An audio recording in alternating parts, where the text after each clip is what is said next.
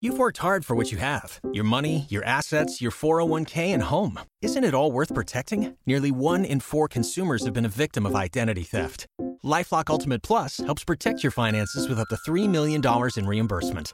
LifeLock alerts you to identity threats you might miss. And if your identity is stolen, your dedicated U.S.-based restoration specialist will work to fix it. Let LifeLock help protect what you've worked so hard for. Save 25% off your first year on LifeLock Ultimate Plus at LifeLock.com/aware. Terms apply. Welcome back to the Franciska Show, a Jewish coffeehouse podcast. The show on which everyday creatives share their unique journeys.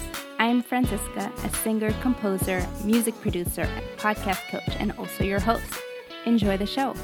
Welcome to another episode on the Franciska Show. This is part of our series where we have a representation of more of the Haredi and Yeshivish women who are extremely successful in what they're doing without having an online presence with their faces and their voices.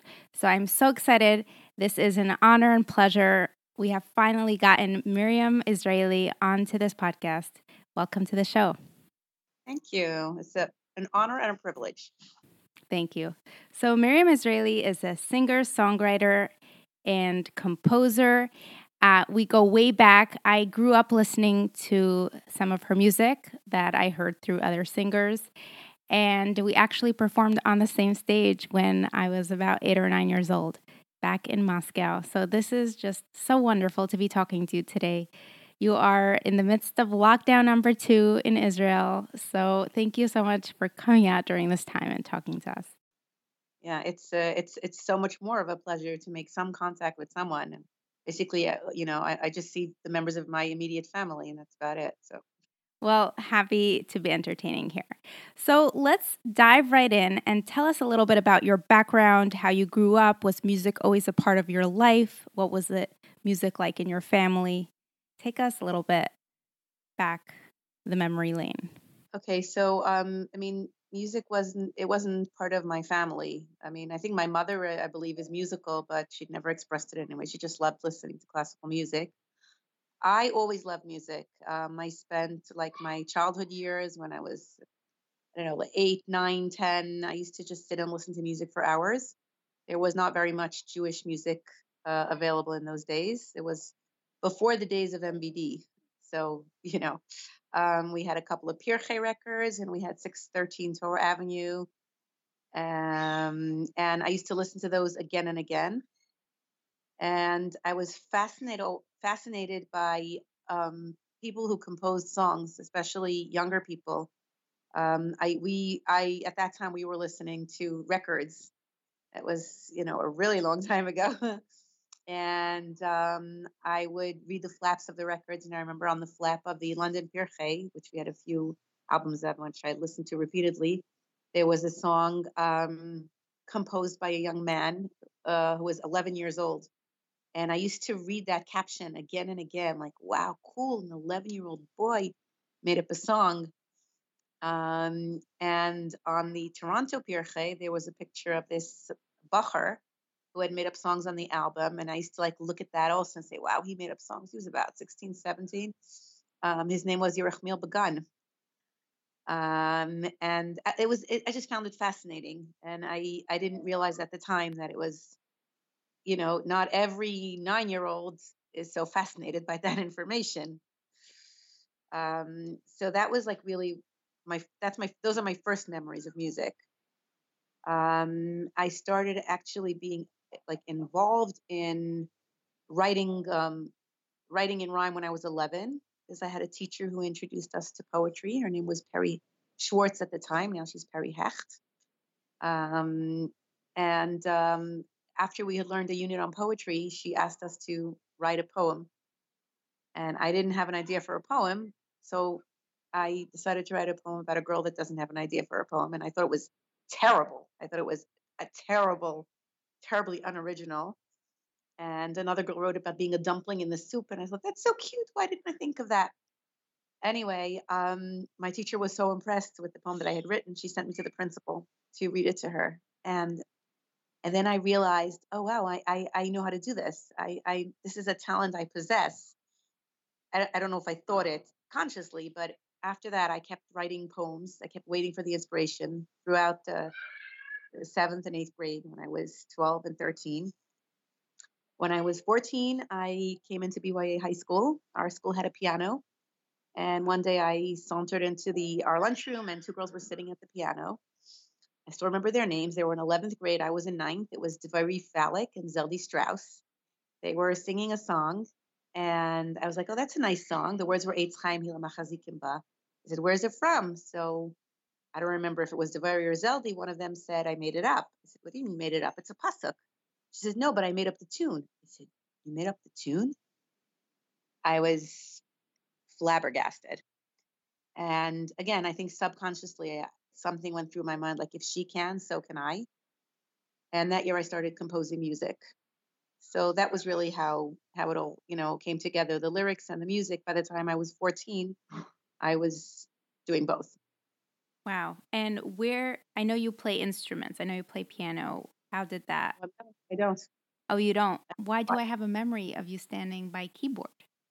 Maybe I saw piano when I gravitated towards it and you saw me gravitating towards it. But I did I didn't really, I learned a bit of guitar from my friends when I was in high school.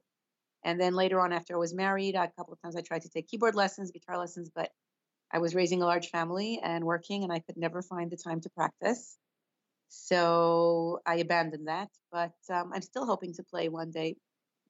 I'm still hoping to play piano one day when My grandmother started taking piano lessons about a year ago, and she's playing. So, well, that's a beautiful. So that's it. That's exactly what I mean. When I have grandchildren your age, then maybe that'll be the time. Yeah. So I love that story, and it's fascinating because you completely nourished yourself in terms of discovering the possibility of writing and creating music and words and tunes to really creating a career out of it. And we'll have you talk about, do you consider this being your career, or do you consider other things to be more primary in your life? So can you take us from, this 14-year-old young woman who's writing and creating? How do you transition, and where does your big break happen? Your first one. So I'm not sure. I mean, I went through my high school years creating, but nobody knew, and it was frustrating for me because I was creating something that was meant to be used in a certain way. I was creating songs and they were meant to be sung, and the only person singing them was me, and I didn't even play. So it was like just me singing to myself without music until I was in 12th grade. I didn't even have how to record it. So it would just I would just kind of sing it to myself. I guess a little bit of a break happened when after I finished high school. Somehow word got around that I write songs. My sisters came into high school and headed a production in the Geo, so they asked me for songs. So word started getting out, and that was very exciting for me to finally be able to share my music. I remember that Talmud Devorah High School asked me for a song, which I composed for them, and I went to their performance, and it was the first time I heard a song of mine being performed with music, with a choir, with harmonies. I will never forget that moment. It was definitely Ein Od Milvado. It was like, just one of those moments. It's unforgettable. And then I was just like getting started and getting into it. I got married and I moved to Israel. And then it was back to square one for me because nobody knew me in Israel. So I reached out to BJJ and I started writing songs for them. The second song that I wrote for them, I wrote the song for them, theme song for them 1 year. It was the first song I was writing in Hebrew. The second year that I wrote their song, that was Ima Tagidili. So I guess you could call that my next break, although I had no idea at the time that it was a break. I had a very difficult time writing the song. I was a young mother. I had just become a mother. My baby daughter was 2 months old. I remember writing the song, holding her in my arms. And I had no idea that, she's 30 years old. I had no idea that 30 years later, everyone would still be singing that song. So it was a break, but I didn't know it at the time. So when did the switch happen from you writing the song for BJJ to having it recorded by a boy? And I'd love for you to share also about the backstory. Did you go to Rav and ask how you can get your music recorded? Okay. Yeah. So this was a process. I kept writing songs for many years, and you mentioned earlier that I nourished myself. It was a kind of, I had this passion, and you mentioned career, which is going to come up later. But like for me, today music is my career, but it was never about making a career. It was always just about making music, and it evolved, however it evolved. So this step of the evolvement, reaching out to BJJ was one, and then I did an 8th grade choir for a school, but somehow it wasn't enough. I wanted to do more. I wanted to have more of a venue for my songs. So I opened up my own choir because I figured in my choir, I'm the boss and they're going to sing my songs. It was an after school program for which they call here a chug. Girls come to after school. I started with 7 girls. I had qualms about doing it for Israeli girls because I wasn't Israeli. I started with English speaking girls. I started with 7 girls in my dining room. And I somehow got someone to do music for me. I don't know, for very cheap. And that continued for a number of years with that group of 7 girls. One of the songs that we performed is today also quite well known. It's called Ein Od Milvado. And over the years, the choir grew, but so did my passion and my appetite for sharing my music. So I really very much wanted to write songs for singers, but they weren't looking my way. So I decided if they're not singing my songs, I will produce my own CD. And that's where asking Rav came in. I was not a singer yet at that point. That came later. I was going to record the choir. I figured we have the music, I have the choir, they have the harmonies. All I have to do is take them to the studio. But I wanted to make sure halachically it was like above board for everyone in the choir. I had Sephardi, Ashkenazi, and Litvish, and Hasidish, and American, and Israeli, and I had like passing through the choir every year were at least 100 girls. So I went to ask Rebbe Yashiv about doing an album with women singing. He did not give me an answer. He first said to ask Vad Mishmeres Atznias, and then he said to ask Rav Wozner's Beis-Din. And Rav Wozner's Beis-Din, my husband spoke to a Rav on the phone, and he was asked a number of questions, and I made it clear that this was going to be available in stores. And I got a no.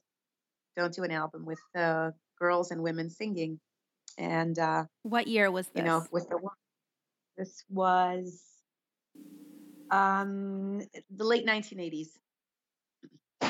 And with a woman, if at first you don't succeed, argue. So I took the phone from my husband and I argued with the Rav, and I said, it's going to say for women only.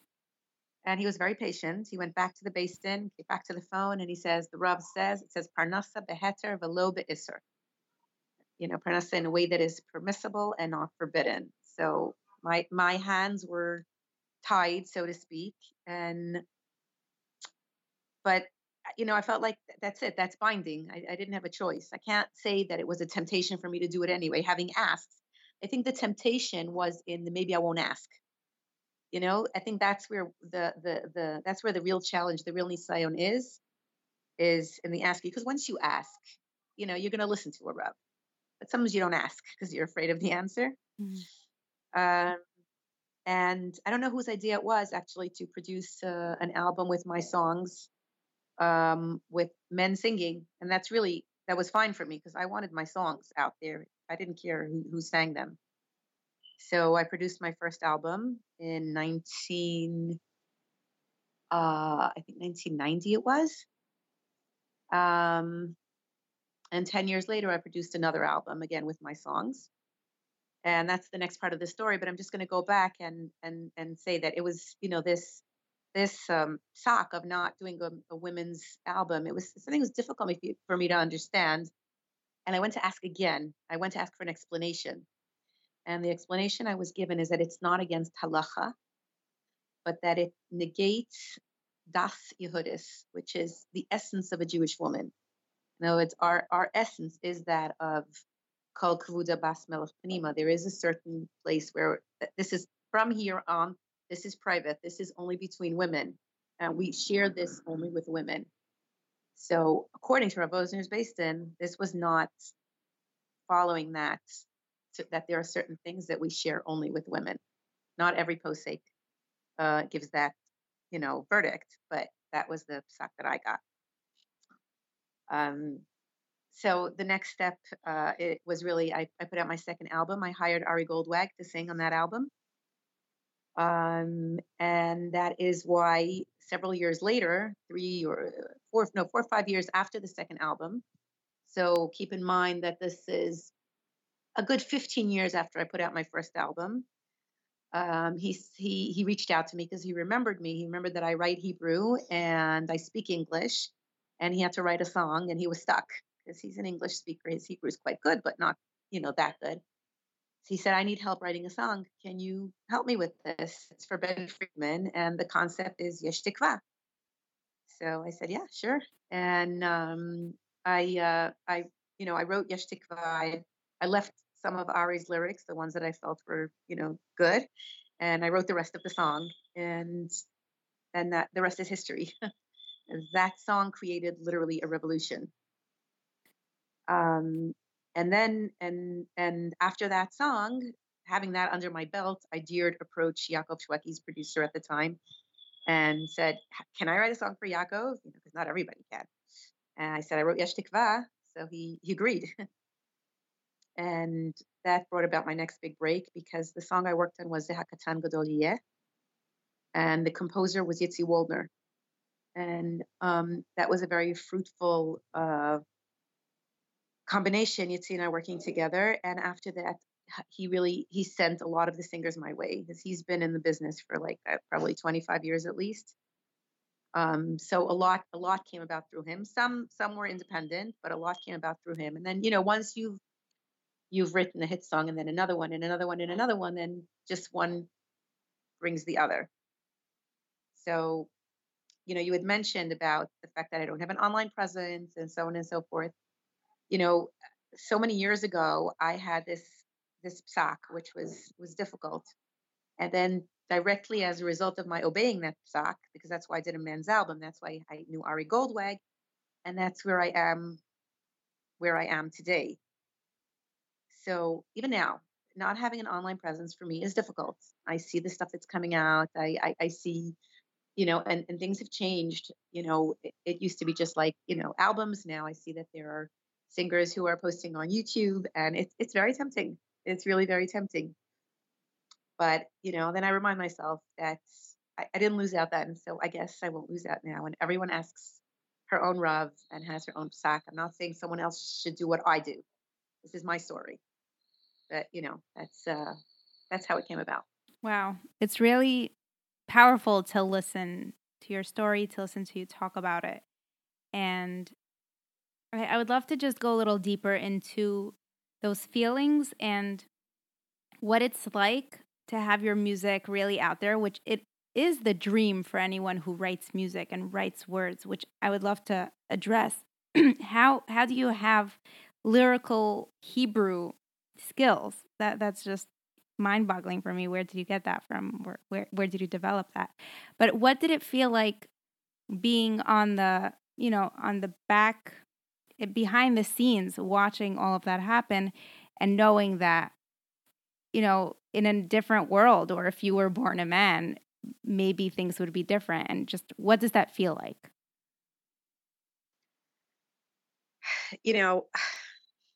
I don't know what the age of your viewers is. If I was 18, if I was 20, if I was 30, you know what I mean? From my vantage point, it took me a long time to get where I am now, right? I'm writing music for 40 years. So, so since I only arrived where I am now, I'm not at that point where, I so need that, to whatever it is. I don't know. that illusion of success that, that you supposedly have if you're out there. At my age, like I know that being out there, being famous, I mean, if we're talking about the secular world, like fame and fortune are not the equivalent of happiness, probably just the opposite, and it's, I heard, if I remember the name correctly, I think it's Miriam Sandler speak about her career in the music world. And she was like, it's such a cut through, world. And and also like, I mean, for women, it's even, there's women are taken advantage of in different ways. So like, that doesn't interest me. And as far as if I would be a man, well, the male artists definitely get paid more than the female artists, but I'm so happy doing what I'm doing. I'm so happy that throughout the world, people are singing my songs, and people are finding strength, and people are finding faith, and people are coming closer to Hashem, and people are finding joy. I don't think there is really any greater reward than that. I don't think fame or fortune can hold a candle to that. This is something real. This is something deep. This is something that becomes a part of me and remains a part of me. Unlike fame and fortune, which can disappear. And then once you don't have them, then what do you have? I have something real. I have something real for Olam Haza and Olam Haba. So that's how it feels. So I am not satisfied with your answer just enough, because it's beautiful and it's true, but there's something we haven't yet touched upon, which is the practical element. Yes, the men get paid more. They have the opportunities to perform. You probably got, one lump sum, and you're never getting a royalty again, which doesn't exist really in the mainstream secular world of music. I'll cut you up. Actually, I do receive royalties. Oh, so let's talk about that. Not. I don't know how to receive royalties in in the U.S., but there is I don't know what to call it, a body here called ACOM that protects the rights of people that create, how do you say, zchuyot yotzrim, and I receive royalties. Artist share. Yes, I do. That's wonderful to hear. So, and I know the way the lump sum works when people do buy a song, that, well, men might get paid more than women, or women get paid. I wasn't talking about that. I was talking about performing. That male performers that 100% make a lot more money than female performers, which is understandable because they can sing for men and women, whereas women can only sing for women if they're shomer Torah mitzvahs. So that's the only thing. I have absolutely no desire to sing for men. If I would get paid as much as Yaakov Shwekey and that would be great. But that's not the important part of it. And I do get to sing. I sing all over Israel and all over the world, and it is immensely rewarding. And it's been so much fun and so amazing to meet communities throughout the world. You see, I was in Moscow with you. And I still hope to reach many other communities across the United States, wherever my songs are sung. And I haven't been in South America yet, or South Africa, or Australia. There's still, I've been in quite a number of places, but I'm still hoping to, once the world opens up again, absolutely, I hope to be all over. And do you have an agent who handles, or an assistant who handles your booking and negotiations, or do you do everything yourself? So usually I do it myself. This summer I did a tour, and I did take a young woman named Blimi Ackerman to be my agent and to put it all together, because the summer tour is complicated. It's in the Catskills, and it's just technically very complicated. But usually I handle my own affairs. I find that people are really, they're happy to talk to me. I mean, maybe it makes you more important if no one can talk to you, but in general, I find that people like dealing with me directly, and that's fine for me. Nice. Okay, so going more into the industry itself, and the women around you or your friends are probably not in your industry.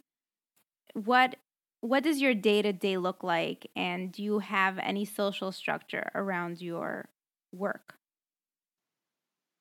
So first of all, it happens to be that this field here in Israel is very, very advanced and developed. I see in the States also. There's a lot of women singers. I definitely have friends that are singers, and some of them are, also compose and write their own music.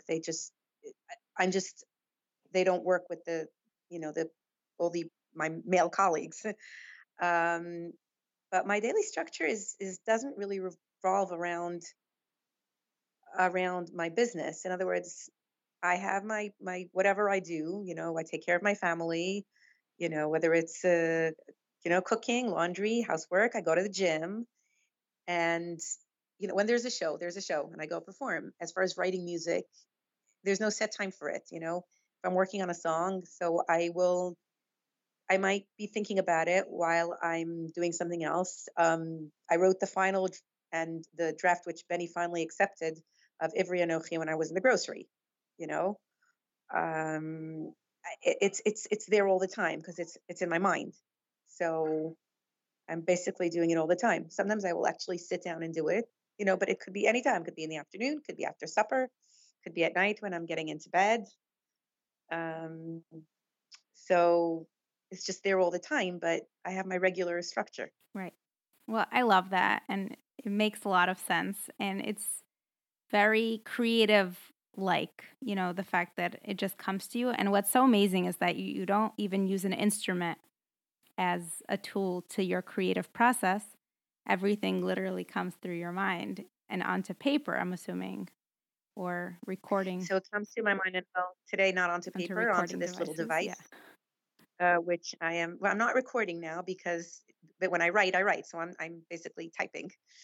But when I do compose, then it's really as if the only way I can describe it is as if I have some sort of player in my head, like an MP3 player or something, and it's as if I hear it in my brain, and then I literally learn it from my brain, and then I can sing it. And sometimes I start singing. If I start singing too early, then I have to shut up and go back and listen to my brain again because I don't know it yet. It's a very strange process. That's so interesting to listen to. So, as someone who is extremely experienced in this industry, and you've been here before many of us popped up onto the scene, what are your observations about this industry, about women, the new wave of women's music and women's voices being out there? And that probably correlates somehow to you raising your children.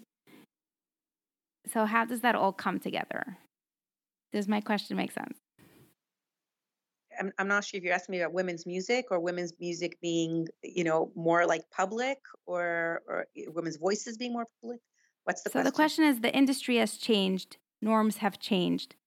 What are your observations and feelings and thoughts around all of this? And how it correlates to you raising your family, or what if your daughter comes to you and says, I want to open up an Instagram account, and maybe that's not something that would ever pop up, but that is the, So you're talking to me about social media.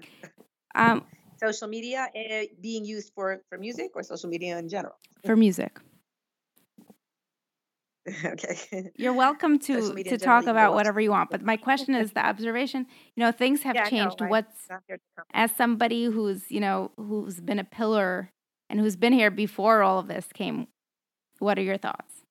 What do I think? So again, I'm not a Rev. I do feel like standards always move and shift and change. That's just how it is. And that's how it always has been. So that is something that has to be accepted. The question, specifically about now posting on YouTube or Instagram or whatever else is available, I feel for me, as you said, as a pillar of what was, I feel that's just the right thing for me, and that's my position. But I think in general, with music and with everything else, many issues are not black and white. So it's very individual. Whatever we're talking about, the answers are different for different people. Different groups wear different kind of clothing. So, about, I mean, when I first came across, you know, women posting, different things, I was like surprised. But I don't think it's my place to approve or disapprove. I think it's up to the rabbanim of today's generation, and each person, each singer has her rabbanim. And if your Rav says this is okay as long as you write for women only, then you're following your Rav. So I do think that this, it has to be checked carefully. What's okay, what's not okay, um, and each person with her own rabbinical authority. So I don't approve or disapprove. Yeah. That being said, I think that women who are so talented and have so much, potential, and the fact that they're still, you know, they're from, and they're not going to Got Talent, and they're not, whatever. I think that's amazing. So because it's very tempting to just do more and more and more. So everyone that's like keeping the boundaries, and not trying to, and not tempted, or not giving into the temptation to break those boundaries, I think that's amazing. Yeah, that's beautiful. So I know the standards of career and building a career in Israel are a little different than America, even though I think everyone wants to earn well, when they're putting their heart and soul and energy into something. What would you say your business model is something that totally works, or do you feel like you're compromising because this is your life's mission? I don't feel like I'm compromising, again, because I didn't have a business model and I didn't have a career model. I just wanted to make music, and whichever direction was available, that was the direction I took. The only thing that I really did also, because I wanted to, feed my family. My husband's in Colo. So that was to open a choir, because as soon as you're teaching and you have students, and especially groups of students, so that's something that is a parnasa. All the rest of it wasn't a business, and it wasn't a career. Um, so, and really, like, as a woman, to make it, if you want to live on the music business, like, between the choirs that I do and the songs that I write and the performances that I make, and like everything together, we can kind of squeak by. But it's not, if you want to get rich, go into. I spoke today to a businessman who is after, he settled his business and whatever. I think he's like in his 50s, and he really loves music, so he wants to put out some songs. And we were talking about, ha- music, as and the monetary incentive. I said, listen, if you want to make money, you do what you did. You go into business. Now you made your money, you can go into music. It's not, for most people, it's not money making. I think even for the singers, mostly it's the weddings that they do that are the income. So, it's not the albums, it's not even the big shows, because there aren't so many of them. It's the weddings that happen every single day. So if you're performing at a wedding almost every day, that could be an income. Yes. And when people hire you to perform, is there a negotiation process, or you just give out a price and they say okay and you move on from there? People sometimes try to negotiate, especially in Israel, where everything is just built on that kind of haggling. But basically, I have a set price for everything. I have a set price for shows, and I have a set price for songs. And it doesn't matter who's asking me, if it's some young guy just starting out, or if it's the most famous singer. The price is the same, and I invest the same amount of effort for everyone. And someone said, you could raise your price. I said, I could, but then the people that are really making it big, those are the people that are going to take songs, and everyone else won't. So I might make the same amount, but I will write far fewer songs, and I want to write a lot of songs. So therefore, I have no interest in raising my price. It's not about making money. It's about making music. So now that we got the fortune piece out of the way, the fame parts, do you feel like people respect you for your musical accomplishments and for your music being so incredibly spread everywhere and known? beautiful? Well, so, there's all kinds. There are, the people that are starstruck, you know, which is cute. And then there are people that, that appreciate, the God-given talent that I have, and that are impressed by what I do, not because it's famous, but because it's good, you know, I, and that means more, because you want someone to appreciate what you did, and the thought that went in, and the process that went in. And then the greatest majority is just people who have connected to my music, and it's made them happier in different ways. And and that kind of appreciation is what means the most. Yeah. And Yeah, I'm really not that type of, like, into like the, being a celebrity business, or autograph or whatever. It's like just not my speed. I think it's very commercial to do that. I think it's very good to be that, commercially, but I can't seem to put myself into that, position. I feel like, I do what I do the same way, a teacher teaches, and a shaitel macher makes shaitels, and and I happen to write music. The fact that it made me more famous, fine. I don't think it made me, better than anyone else. So I don't, subscribe to that. Like, okay, she's a celebrity, or she's a star.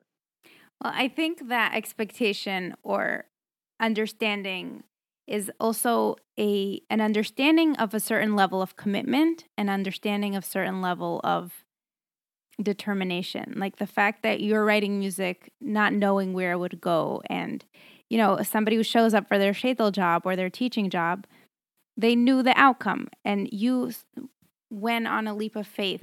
You put yourself out there. You were vulnerable, and it got you somewhere. So I think that element of vulnerability and determination and consistency is what breeds that awe and admiration from other people. Okay, I can hear that. I was very, very vulnerable. I remember when I was in 11th grade, I confided in a classmate, that I make up songs, and I remember she laughed at me. Yeah. And so yeah, I was very vulnerable, and you know what, Franciska, I still am. Whenever I'm asked for a song, in a way my heart sinks, because it is so scary for me every single time. I can't even count how many songs I've written, but it's scary every single time. And the fact that I've been successful only makes it more scary, because then people have expectations. And I don't know. I mean, I feel like, you know what? The only thing that keeps me going through that really is, basically just like emuna and bitachon, like saying, listen, this is a talent that I got from Hashem. The jobs are also from Hashem. He's going to put it all together, and I will succeed anyway, only for as long as he wants. So, like, I try to, like, breathe deep, cool it, and, let go of the fear. Yeah, it's very true, because creative work is very spiritual. You have to be very self-aware and self-in tune. Be really tuned in to receive. So it's really beautiful to hear. It's also a safeguard against me getting a swelled head. Absolutely. So to any aspiring singer out there, or anyone into music or super creative, and kudos to you for continuing with your journey, even though that friend you confided to completely shut you down and laughed at you, which could have completely stopped you on this journey, and it didn't. So what words of inspiration or encouragement and empowerment do you have for anyone listening? I really always say the same thing, and I get a lot of people, young aspiring songwriters and stuff, that contact me, and I really always say the same thing. Actually, just now I have to answer an email which I didn't answer yet, from a young songwriter who wants to write for the big singers, and and really this is what kept me going. It's if it's about making it big, I don't know what to say. I don't have any advice. If it's about making music, then the story that I like to tell is of a famous violinist. Maybe it was Perlman. I'm not Heifetz. I'm not sure who, but let's say it was Perlman, and a young aspiring violinist came to him and he said, "Can you hear me play and tell me if I'm talented?" So he listened to him and he said, "Yeah." And he said, "Yes, you're very talented." So the young violinist said, "So should I pursue this?" And he said, "No, I don't think you should pursue it." So the guy left the violin and he went into business. Years later, he met Perlman again, and he said, and Perlman says, "Oh, I remember you. You were so talented." He said, "Really? So why'd you tell me not to go into it?" He said, "Because you asked the question." Um, you know, I didn't do music, like as you said, I didn't know where it would go, but I needed to make music. So for any young aspiring composers or singers or songwriters or whatever it is, whatever you want to do it. Don't think about where it's going to go and at the end what it's going to net you in terms of fame or fortune. Because if you want fame or fortune, and if you want fortune, go into business. If you want fame, I don't know, go into politics. Then you can have notoriety at least. Um, if you want to make music, and wherever the opportunity presents itself. And if it doesn't, then try to find your own opportunities. It's not like I said, okay, well, if I can't write for the singers, so whatever, so it's not worth it. So I'll do my own choir, you know, or whatever it is. If you're writing for schools, or you're writing for camps, or you're writing for your family, or whatever it is, it all counts. If you're making music, and pursue it and keep your eyes open and approach whatever is approachable, but don't get hung up on what's not approachable. Yeah. Oh, I love that because, true anyone who does make it has had to have put in the time and effort without an attachment to a specific result, because you're not going to get that result right away or for a long time or ever, hopefully sometime.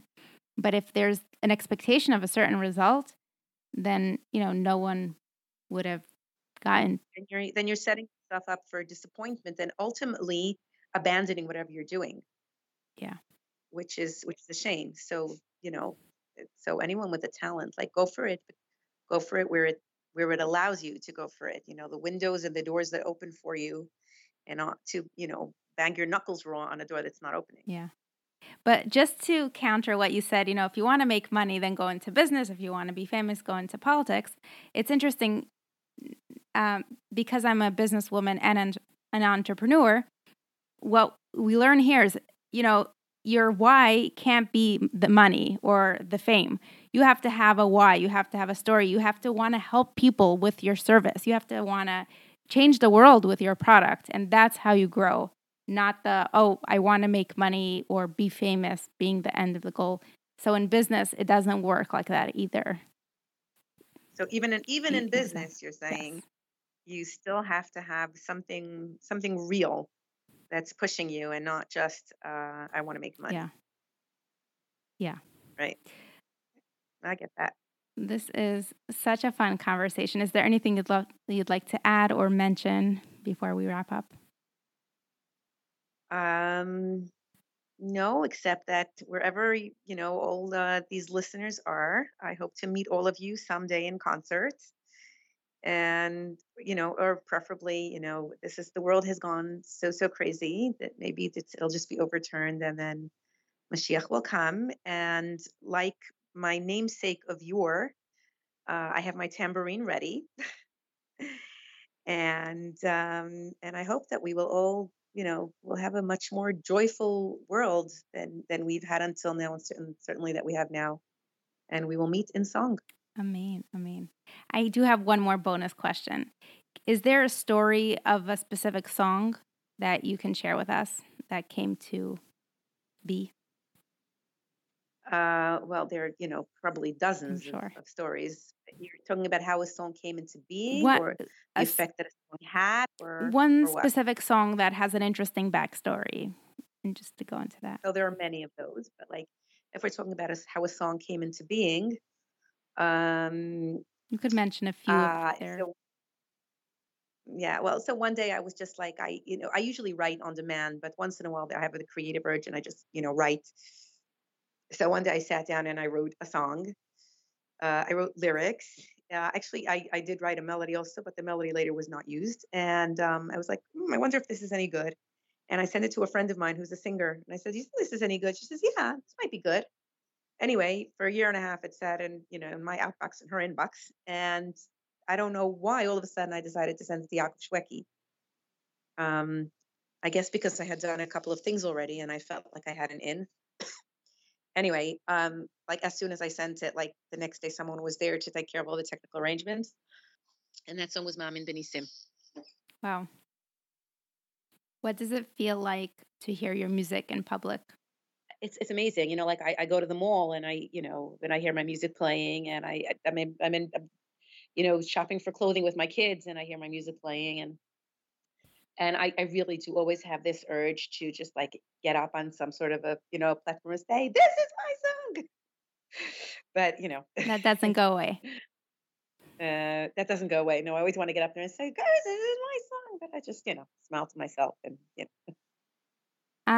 So one more technical question, and then I promise we're gonna wrap up. I'm good. I'm in lockdown. I have plenty of time. Okay.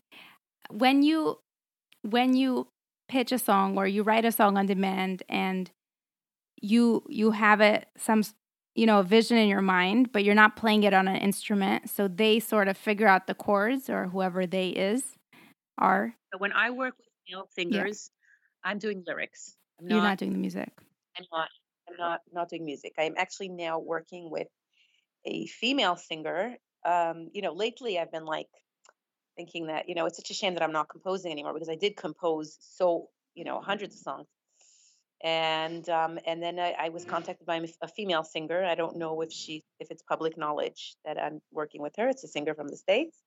And for her, I did compose the melody, because once I'm working with women, I can compose. And kudos to her for going with me, because I don't play. So it means she has to have a lot of imagination. I'm just singing without any instrument. But when I'm working with the men, I write. I don't compose. Because of the singing limitation. Because of the singing. Again, all these things, they're like, you can find like, a heter or whatever. But I'm saying you could have somebody translate it for you. Either like your husband sing it. Yeah, but I know my husband is always trying to convince me to do that, but it's really a pain in the neck. Also, like there's tweaking that goes, like every time it has to be tweaked, someone is going to have to do it.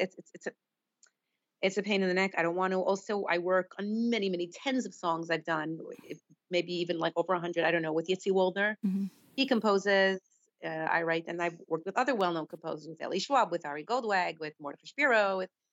I'm good with them doing the composing and me doing the lyrics. What I do is, when I have the music, they need to know how it fits into the music. So I recite the lyrics onto the music. Mm-hmm. Like, it's a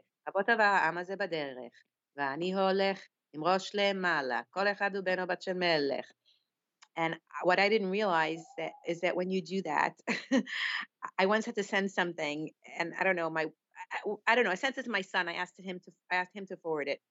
He says, "Mommy," I listened to it. It was me reciting onto the music. He says, "It sounds so funny. You sound like you're singing terribly off tune, because there's music, but I'm not singing. So it sounds like I'm totally just like, I have no pitch, no key, no nothing."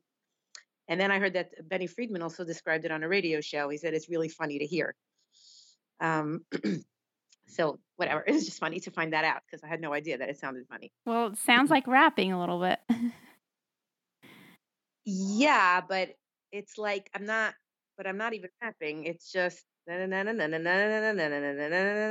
just sounds like I can't sing. That is a great story. I'm going to keep this in.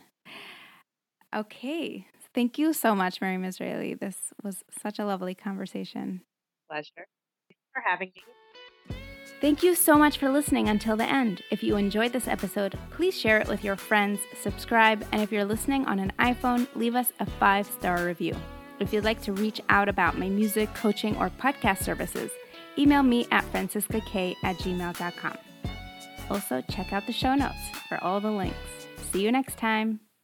Waiting on a tax return? Hopefully it ends up in your hands. Fraudulent tax returns due to identity theft increased by 30% in 2023. If you're in a bind this tax season, LifeLock can help. Our U.S.-based restoration specialists are experts dedicated to helping solve your identity theft issues. And all LifeLock plans are backed by the $1 Million Protection Package. So we'll reimburse you up to the limits of your plan if you lose money due to identity theft.